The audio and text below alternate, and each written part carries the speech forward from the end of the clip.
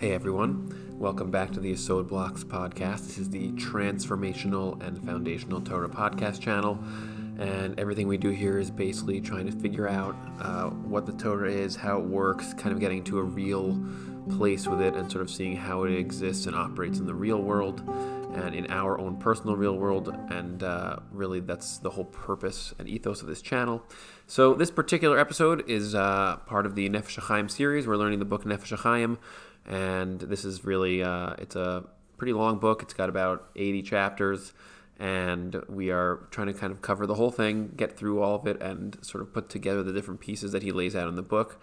And so we are up to episode number 5. This is chapter 5 also. And until now, the way I've done it is I've tried to just make it that every episode lines up with an actual chapter.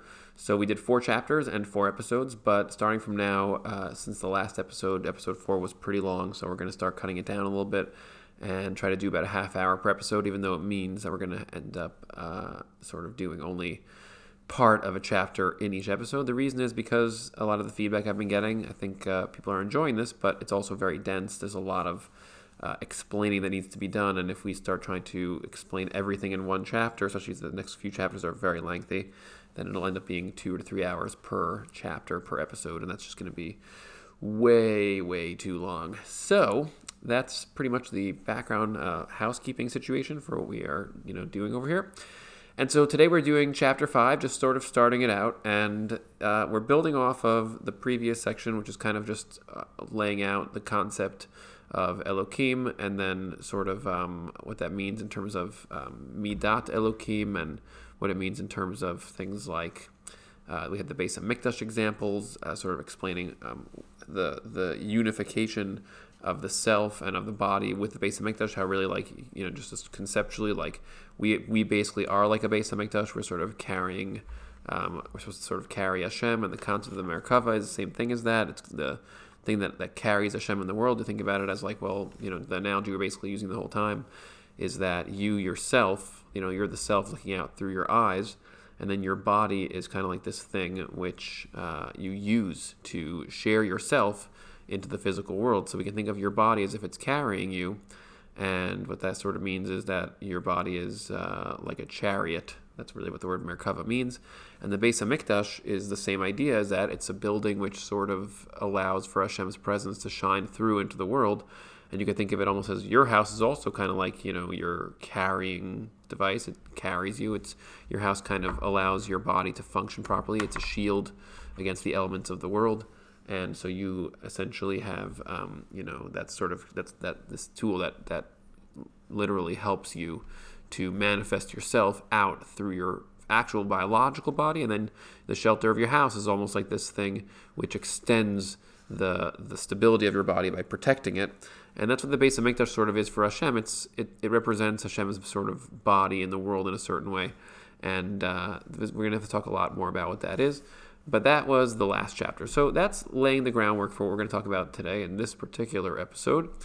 And so if you look at the beginning of Parak Hay of chapter 5, so let's just read a little bit, and then we'll see what we have to sort of lay out and express here and explain. That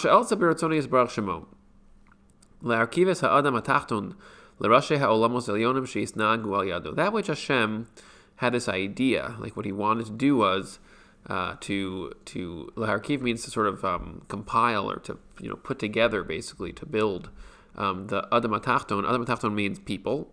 The Adam Tachton means like the down below, like there's Adam and Adam, Adam that is down below. So that sort of represents us, because if you recall, so the idea of being above and below in the writings of the Gemara and Chazal and the Zohar and all these different older writings from 2,000 years ago, what we call the primary sources of the Torah Shebaal Peh, the oral Torah. So the idea of below and above are an analogy for sort of beyond and within, in the sense that Adam HaTachton means a man as he is inside of the world, and then above, Lamala means to be above, means sort of like be beyond the world and the rules of the world. And so you have the ability to sort of be that when you tap into the fact that you are not your body. So what you're sort of doing is you're touching this experience of beyondness. That's really what all consciousness is kind of about. You have this experience that you're not really in the world. You're sort of, you use your body to interact with the world, but you are somehow an observer, and you can actually sort of pull yourself back into your body, or deeper, be out, pull yourself out of the world, and sort of look at it almost as an outsider. And we're going to talk more about how to do that. That's a very significant process that you can engage in to create what we call tefillah, commonly translated relatively poorly as prayer. So the point is, what he's bringing up now is this idea that Hashem had to actually combine the lower man, in other words, us, l'rashei ha'olamos elyonim, to make it that then you are kind of like able sheisnagu al yado, that like you make it that the layers of reality, the olamos ha'elyonim, the layers of reality which are above us, that they will sort of fluctuate and operate according to His will. That's really what we were speaking about the last few chapters, that you are sort of like this miniature hub of volition, of energy, of consciousness that impacts and influences the totality of being, just like Hashem does. So the framework we had was that Hashem is sort of like an energy source. He's like the power plant, and then He has all these wires that run out from that energy source, and they run out all into every direction, to every entity and element and aspect and thing in the universe. And those wires power. They bring power from the source to those things. So then we have within the system of those wires, there's also these mini hubs that are sort of strewn all around, and each one of those mini hubs is a consciousness hub. And if you think about the power source as being sort of like the source consciousness, and each of us is like a consciousness fragment that is sort of like embedded inside of the network. And so you actually, just like the source consciousness has the ability to vibrate and oscillate and sort of change the nature of the wires and energy coming off of it that's going into the wires, you have exactly the same ability to do that. And we're going to have to talk a lot more about what that looks like in the real world. Right now we're trying to just learn the system as the Nefesh HaChaim is portraying it. But the point is that just like you have that, just like Hashem sort of has that power to influence and impact the whole universe through those wires, so you also are designed the same way. And so you have also similar impacts. So the question here he's asking is, well, why, sort of like, how does that work? Or like, what's the structure of that? And also sort of why? Why is it like that? So he writes, Ki yadua b'Zohar b'chisvei Arizal. It's known in the Zohar. The Zohar is a relatively well-known work that is attributed to Rabbi Shimon Bar Yochai, one of the Tanaim teachers and masters of Torah from 2,000 years ago, a student of Rabbi Akiva. And the Zohar writings are sort of like a particular brand of the Medrash and the Agaritas that we have in the Gemara. There's a little bit of a debate nowadays. People like to have this conversation a lot, so I'll just put this out there, which is that people like to debate whether the Zohar was actually written 2,000 years ago by Rabbi Shimon Bar Yochai, or was it a more recent work from the last few hundred years? And so I always tell people the same thing in that debate. It is 100% irrelevant whether it was written a few hundred years ago or 2,000 years ago, because the Zohar is not the Kabbalah. It is not the deepest teachings of the Torah. In other words, the Zohar is a book, and it has teachings that are the deepest teachings of the Torah in it, but those teachings are found in exactly the same types of styles and language and structures in many other books and other places that are 2,000 plus years old. The Talmud contains all the same principles and concepts that are in the Zohar. The Medrash, and there are literally tens of different kinds of Midrashim out there that contain all the same ideas. There are other, even more primary works like the Sefer Yetzirah and the Sefer Abahir and the Sefer Eichalos. So these are all very old, 2,000 plus years old works that contain all the same concepts that are in the Zohar and many more. So the question of when the Zohar was written is 100% immaterial to the discussion. Generally, we assume that it was written 2,000 years ago based on what I just said. Once you start reading the Zohar and you see what's actually in it, you're like, oh, well, this is the same concepts and same writing style and the same ideas as we have in so many other writings from 2,000 years ago. So why would I ever assume that it was written more recently, given that? And it's also, again, like I said, kind of immaterial. So the point here that he's saying is, Ki yadua b'Zohar v'kisvei Arizal, also written in the writings of the Arizal. The Arizal is one of the more recent, the last few hundred years ago, kind of like the father compiler of all the previously written Kabbalah writings. So he took all of them and sort of organized them. His student, really, Reb Chaim Vital, took most of those things and really put them together in terms of the books. That's the Ari. So we'll be referencing him from time to time as well. So he's a good character to notice. But in the Zohar and in the writings of the Arizal, Beseder Hishtalshelos v'Iskashrus ha'olamos, and there's an organization of Hishtalshelos. Hishtalshelos means like a chain almost. Like there's essentially like a download system, or you could think of, like when we spoke about the idea of these wires that are sort of feeding out of the power source. So those wires are, the further away you go from the power source, so the less strongly the power in the wires is felt. Let's imagine it works that way. You have a power source and you have wires that come out, and if you're right next to the power source in the wire, so maybe it's a stronger encounter with the power from the power source. But if you're, let's say, hundreds of miles away at the other end of the wire, so at that point maybe the sense of the power source would be drastically reduced. And Ishtalshelos sort of means like the unwinding or the extending. So you sort of have like the source, and then you have this series of extensions from the source that slowly over time dilute it, and it becomes more and more and more distant from the source as you travel down the ropes and the wires that we're talking about here. So if we use the analogy of ropes, it's also a decent analogy where you think of like, if you're all the way at the top, you're near let's say if we had ropes that fed down from the sun, so if you're right next to the sun, you obviously feel the sun in a much more intense way, and the further you're mishtal shel, the further you sort of lower yourself and extend yourself away from the sun, so then the more muted its presence becomes. So there's essentially what the Arizal and the Zohar and other sources talk about is that there is a process of translation of Hashem's conscious being or consciousness into the world that you experience around you as a finite world. In other words, whenever you look at things that are around you, so you say, oh, you know what? Hashem created this. Let's say that's what you're saying. You say, Hashem created this. That's like how the more superficial Jewish approach is. Let's just say, well, God created this, and God created that. And, he spoke, and he brought this into being. So that's the superficial way to describe that. But here, the concept of Hishtalshelos, what that means is that there's actually a process through which the things that you are talking about that were created by Hashem, through which they come to exist as you experience them. And the word that is used to describe that, the word here is the word Hishtalshelos, but when, we have this statement in Pirkei Avot, that is another very, very deep text about all these concepts, that talks about how Hashem brought all of the world into being through Amirah. And Amirah, usually translated as sayings or statements. And so we tend to teach it usually as God spoke and the world was created. So at the beginning, the first thing that God created is the light. And it says, Vayomer Elokim Yehi Or. Elokim said, let there be light. And boom, there was light. And we're always kind of like, well, of course, when God speaks. So then things happen because God has superpowers. And things listened when God talks because God is very, very persuasive.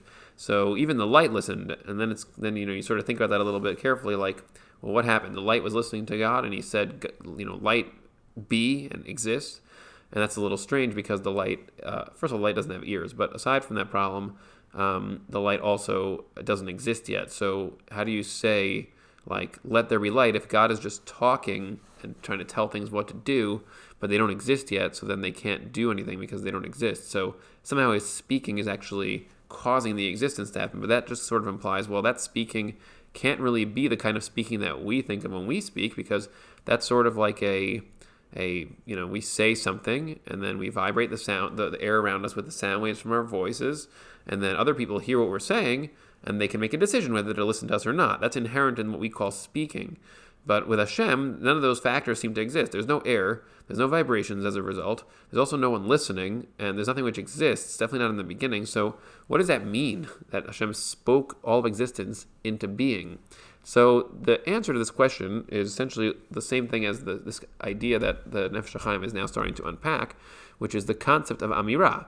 Because the concept of Amirah is not speech as we tend to think about it. The word Amar actually means to differentiate. And you can find that translation for that word very easily in Parshat Ki Tavo, in the 5th book of the Torah, Sefer Dvarim. So towards the end, there's a section there where it talks about how Hashem says that he was ma'amir us to be his Am, and we were ma'amir him to be our Elokim. And if I asked you to think about, well, what English word fits well into that word, that Hebrew word? If I say, I am going to be ma'amir you, that you're now going to be my wife, I'm going to be ma'amir you that now you're going to be my best friend. Like, what exactly does that mean? To be ma'amir somebody else in such a way that it seems to make them distinct in some way. And so the Medrash there and Rashi on the spot, one of the commentaries on the Torah, so describes how the word ma'amir means to distinguish, to differentiate, to separate out from a mass. In other words, if you have a homogeneous mass you have a mass of many, so to pull one out of that mass and differentiate it from the rest of the mass, that is the word ma'amir. So you look at that, you're like, well, why would that be the same root as the word amar, which means to say, usually? So then you have to sort of start thinking about the fact that the way the Torah operates is it describes what we do as an analogy, really, for what Hashem does. In other words, our amirot are not actually what the real meaning of amirah is. Our amirot are actually our sayings. When we speak, that is an analogy for Hashem's speaking.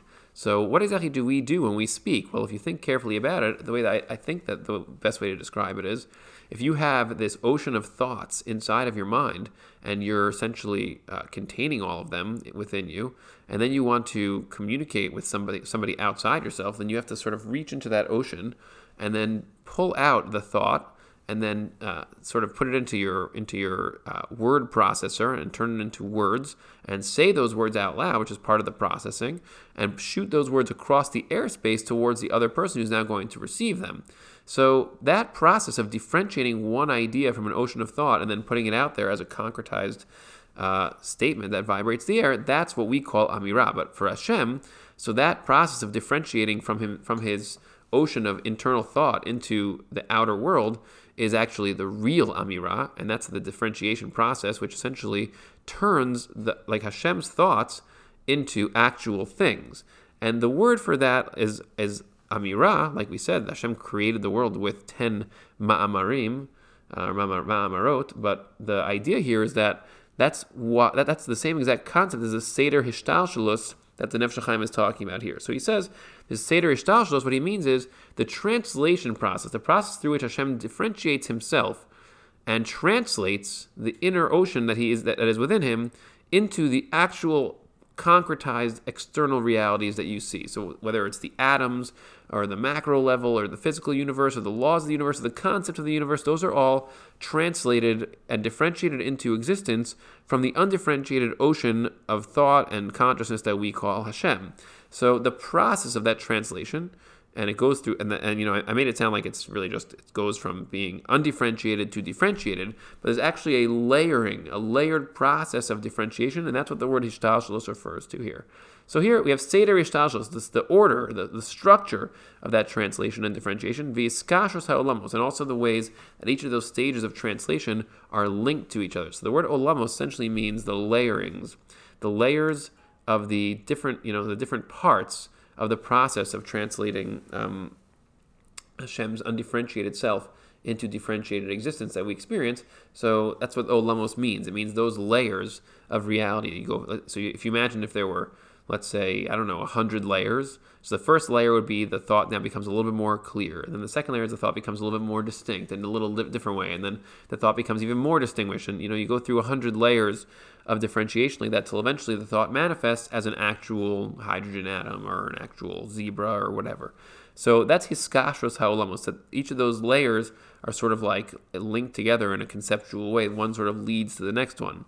And he goes on to say, Shekol olam hu misnaheg, each of those layers sort of operates b'sidur matzavo, in the order of its situation, v'chol pratei inyanav, in the details of its how it works, kefina tias koach olam shalav, according to the driving factors of the layer that is above it. So above here means closer to the undifferentiated state. So again, if you want to imagine 100 layers, and at the very top you have pure undifferentiated consciousness and thought of Hashem. And at the very bottom, you have that consciousness differentiated. That consciousness is differentiated into an actual zebra. So at the top, you have complete ocean. At the bottom, you have, look, what came out of this? It sort of like was extruded from here. You suddenly have this actual zebra that emerged from the undifferentiated ocean of thought and consciousness that is at the top of the system. And so, but each of those layers between the top and the bottom, so they're almost like chain linked to each other. and a layer that is higher. So let's say layer number. If we say the top layer is layer let's say the top layer is layer number 1. That's going to be confusing. Top layer is layer 100, and the bottom layer is layer number 1. So at layer number 1 you have a zebra, and at layer number 100 you have an ocean. So let's say you have layer number 59, and right below that, layer number 58 going down towards the zebra. So layer number 59 is essentially sort of like it leads in to layer number 58, and layer number 58 is sort of like an expression of whatever layer 59 sort of was able to express, and layer 59 expresses layer 60, and layer 60 expresses layer 61. And if you think about that as an analogy for that, you could think of, just to sort of clarify that further. If you think about your own self, you're sort of operating through your body, so your consciousness is sort of the animating force of the lower layer, which is the body itself.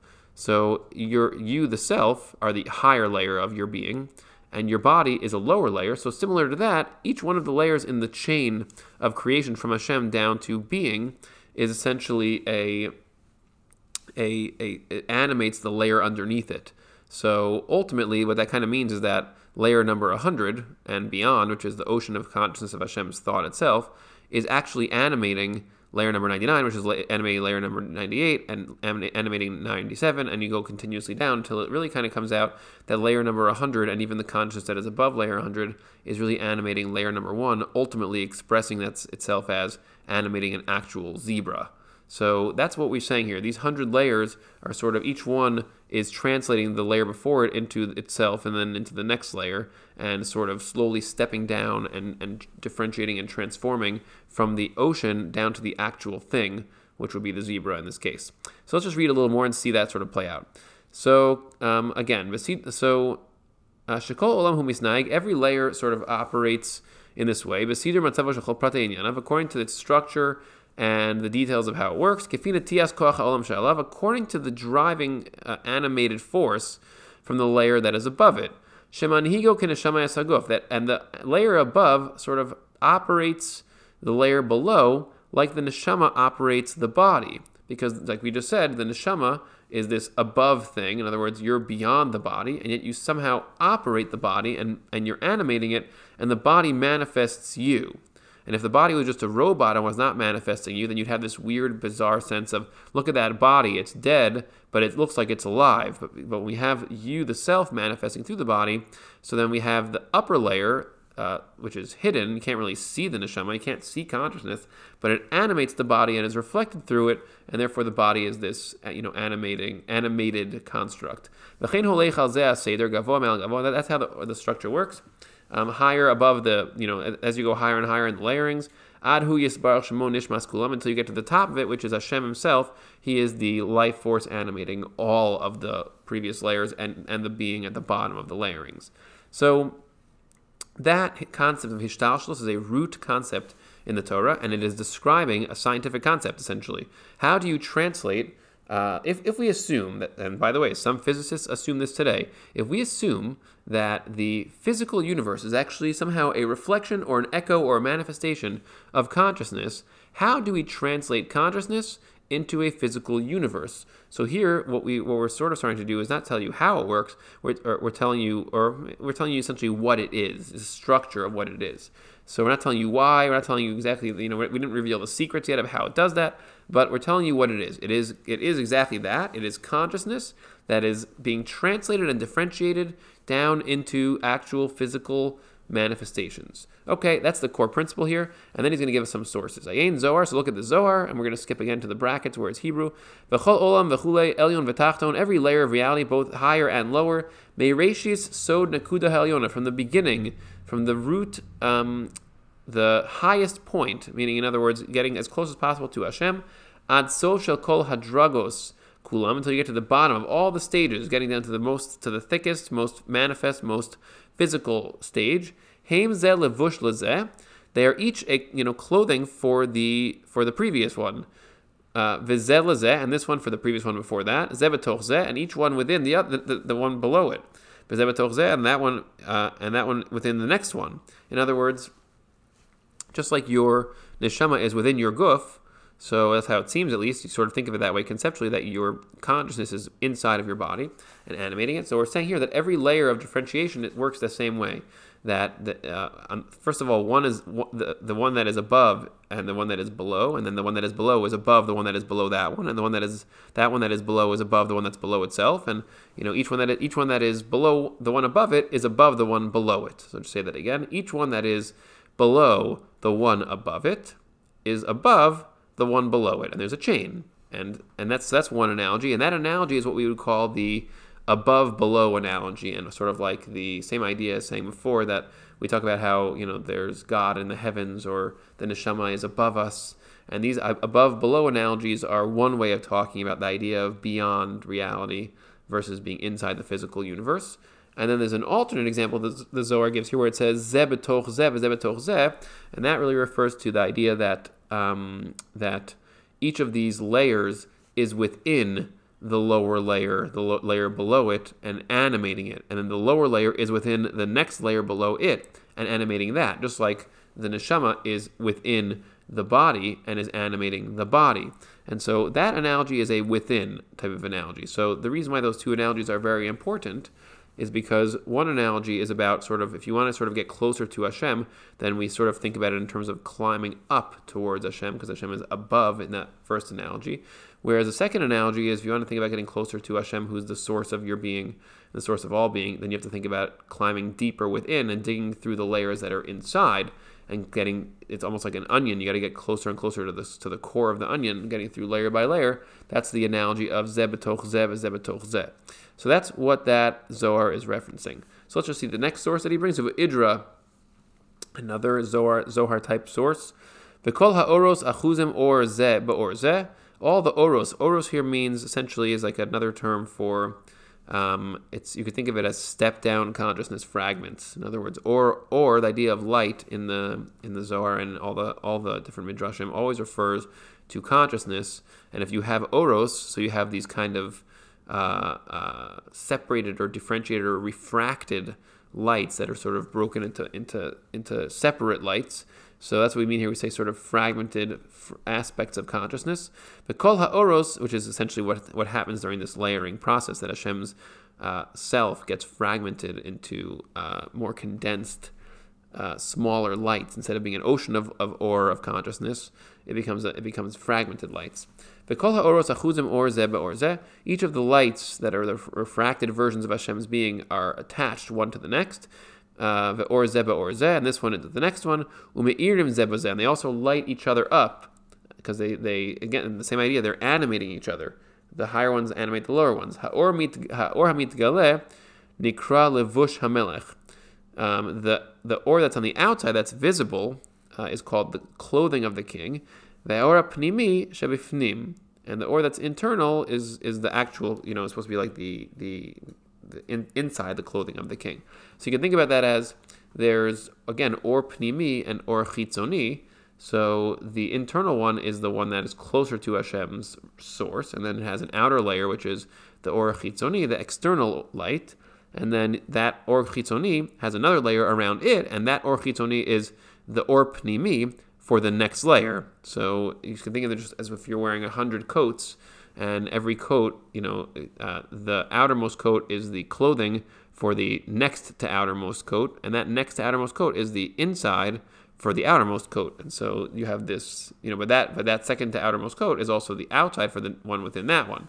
And that's the concept here that we're describing, the layers and layers and layers of reality that essentially describe the differentiation process of Hashem, sort of turning himself into the physical world that you experience. Okay. Let's just read a little bit more. So the details of this are written out in the book Eitz Chaim, which is one of the Arizal's books, Shar Pnimios v'Chitzonios, and he sort of gives you the coordinates for that. Shar Shabbos also, these are all different parts of it, of the different books. Shechitzonios shel kol partzuf v'olam, because the idea is that the external, the outside of every facet and layer of reality, partzuf really means face, but we're going to leave that concept alone for right now. It sort of represents the idea that there are different faces of Hashem's consciousness that manifest into the world. But for now, just think of it as the outside of the layers and facets of reality. Mispashet mislabesh b'partzuf elam shetachtav. So it essentially becomes dressed up and covered by the layer and facet of reality that is underneath it. And then that first layer becomes the internal layer for the layer underneath it. So you think of it again as you have a layer which essentially gets dressed up in another layer, and that second layer is the coat, or is the outerwear for that first layer, which means that the first layer is the inner being. The inner, it is the animating force for that outerwear, and that outerwear becomes the animating force for the next outerwear, as we just said. And then he's going to say a little bit more here. I'll just do one more line, and that'll be the end for this episode. And we can divide up these layers into 4 different categories, as is well known. He says, Kayadua, this is known in a lot of different writings. Shehein ha'ofanim ve'achayos v'kisei kvodo va'atzilos kodsho yisbarach. Ofanim is a certain kind of extension of Hashem's consciousness that usually is called a malach, an angel. Ve'achayos is another kind of malach or angel that is an extension of Hashem's consciousness. V'kisei kvodo, it has a certain role. The literal meaning is that the chair of his presence. Va'atzilus kodsho, and atzilus means the right next to-ness of Hashem. So here the Nefesh HaChaim divides up the layers into 4 different ones. And so ofanim and chayos, we usually talk about those as if they're 2 different kinds of angels, literally fragments of Hashem's consciousness that need to be explained in their own right. And then this chair, and then the next to-ness of Hashem. So we're going to have to see, starting in the next episode, we'll start talking about exactly what these 4 categorizations are of this multi-layered system, because you'll see there's actually many, many layers, but we can decide to sort of break those layers apart and then categorize them into these 4 subcategories, even though each one of these subcategories actually has many layers within itself as well. So I hope you enjoyed that, and it was pretty clear. Definitely, if you have any questions, feel free to reach out and leave comments, and check out the YouTube channel also. You can see some other content that we have going on over there. And looking forward to seeing you in the next episode.